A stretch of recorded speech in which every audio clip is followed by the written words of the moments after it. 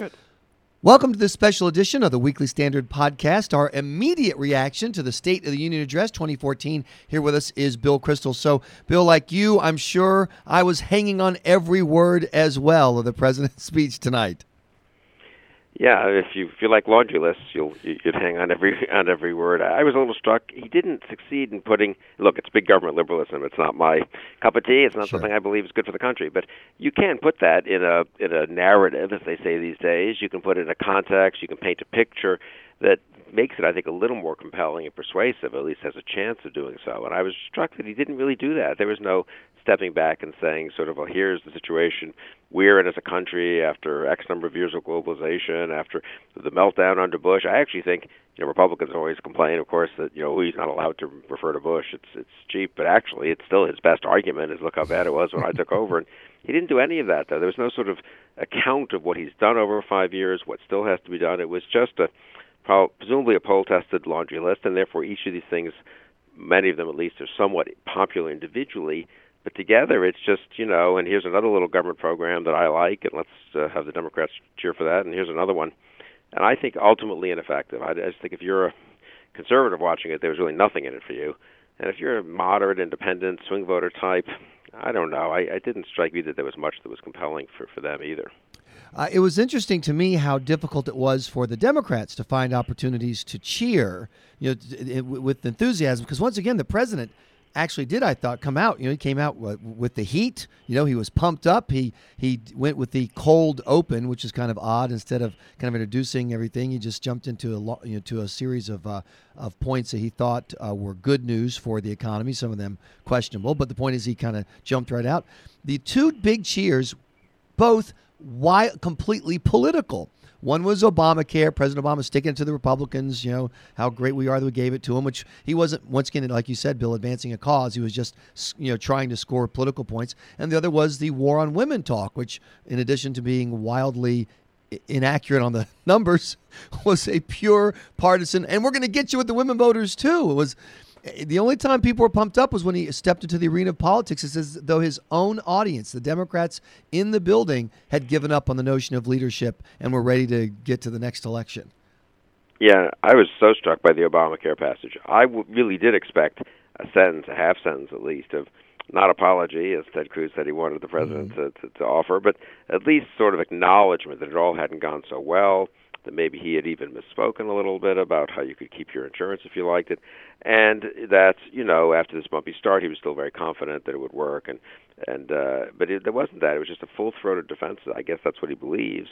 But I think if you're any kind of critic of Obamacare, and about 60% of the American public is, you looked at that and you thought, what country is he living in? Where we live, where in the real America, more people have lost their insurance than have gained insurance. People are getting worse insurance. There's prospects of all kinds of worse things happening. Now we're going to have a bailout of insurance companies, and I just think he looked a little out of touch on that. He was so ideological. So that I was sort of surprised by that, actually. I don't think that really served him well, particularly. The war on women stuff, they've tested that, I suppose, a million times, and I think that works pretty well. The fundamental problem he has, and I think this is a genuine problem, is he can't decide. Usually, if you're in your sixth year in the president, you say, I've been president for 5 years, things are a lot better than they were when I took over, and they're going to get better still, and they're going well. And that was Reagan, Morning in America, and it was really Clinton, too, to a considerable degree. I actually think he might have done that some. He wouldn't have, people like you and me would have scoffed at it maybe, but, he could tell a pretty good story of how bad it was when he took over, and the stock market had doubled, unemployment's down from 10 point whatever to 7 point something. It's not, it wouldn't be crazy to say the trajectory is right and these Republicans are just stood in the way.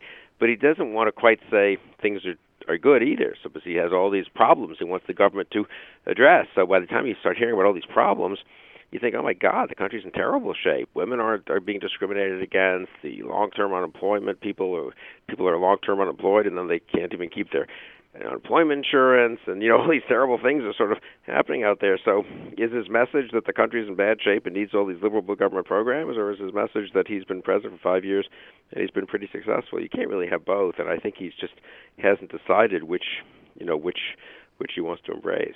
There are certain things of arguments that the president knows are not serious. One is to stand up and say one of our burning issues that threatens the future of the republic is income inequality, and then 2 paragraphs later, and that's why we need a massive surge of low-skill workers into the economy to drive wages down for the bottom and increase wealth, overall for the top. I mean, he has proposals that work at cross purposes with each other. He has to know that, which once again seems to reduce the entire speech to, let me throw out some individual bumper stickers into this collage. It's like that worst car you've seen in Cambridge, Bill, that has the 93 bumper stickers on the back. You don't even know which one to look at. And that's what we got, just this pantheon of liberal bumper stickers with no direction or coherent message. Yeah, I very much agree. And I was very struck, just like what you just said, too, the proximity of the 1.6 million people have recently not had unemployment insurance extended. Those people, I think, would have had insurance, 99 weeks, isn't that right? That was so a for max. almost 2 years under President Obama, they became unemployed or were unemployed and stayed unemployed. And then, within 5 minutes, he's calling for an immigration bill that radically increases the number of low-skilled immigrants to the country, which will not help those 1.6 million long-term unemployed. So I think that's a point that critics of the immigration bill need to really hammer home. I thought his defense of the immigration bill was really lame. Actually, it wasn't substantive. It wasn't particularly strong. Even I think his political strategy there is I don't want to be, Obama don't want to be too far out front on it. Let it be bipartisan. But he didn't do much to make a case for it. I think he thinks Republicans are foolish enough.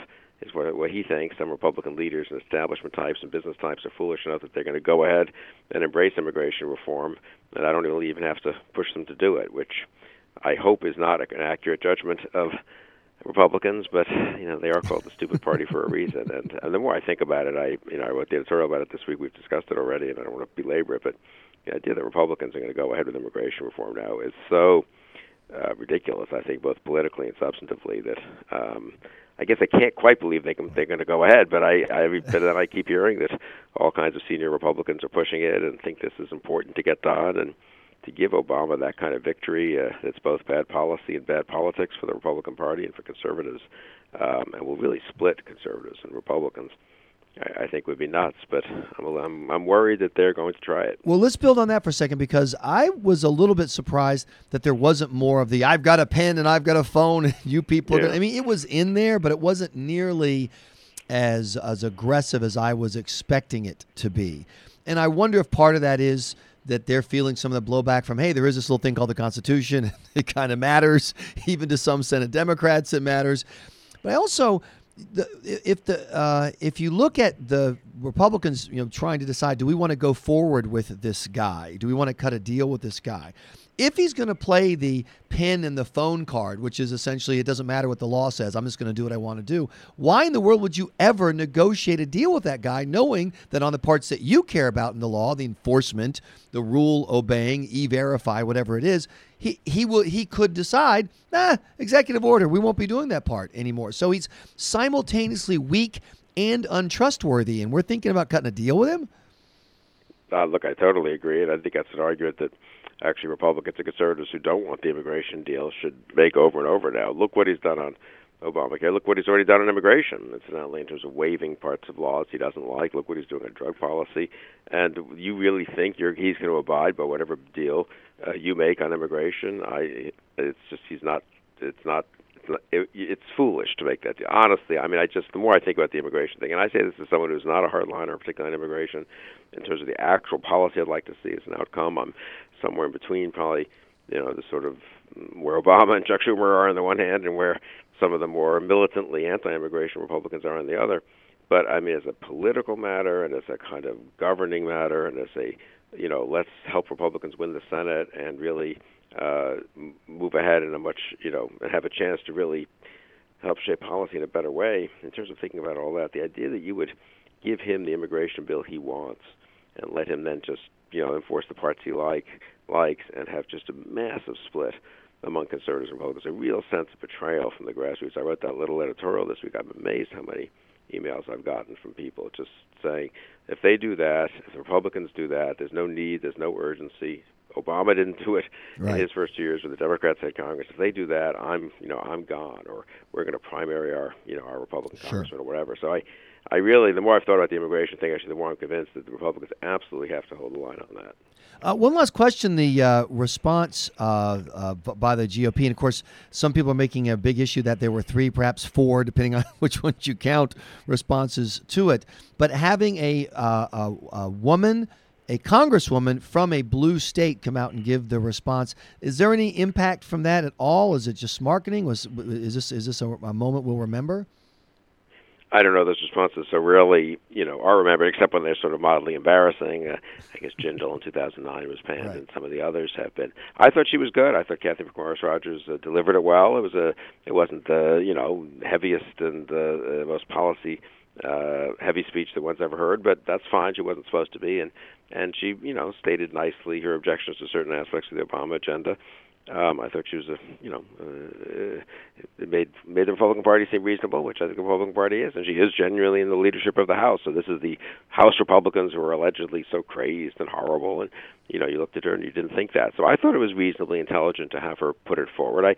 I hope the Republicans don't believe, on the other hand, that it's enough just to do that. They do need to articulate and to lay out, obviously a conservative reform agenda. They need to highlight the Republican governors who are doing important things. This recent health care bill that was unveiled Monday is a good conservative alternative to Obamacare. So there needs to be substance there. But above all, I really think they need to be tough, the Republicans. They need to resist. And this immigration is going to be the test, I think, because they're the business community and the media and everyone are going to sort of really try a combination of blandishments and pressure to get Republicans to cave on that. If they can resist on immigration over the next couple of months and just say, look, with all due respect to President Obama, most of these ideas are bad ideas. We're not going to pass them this year.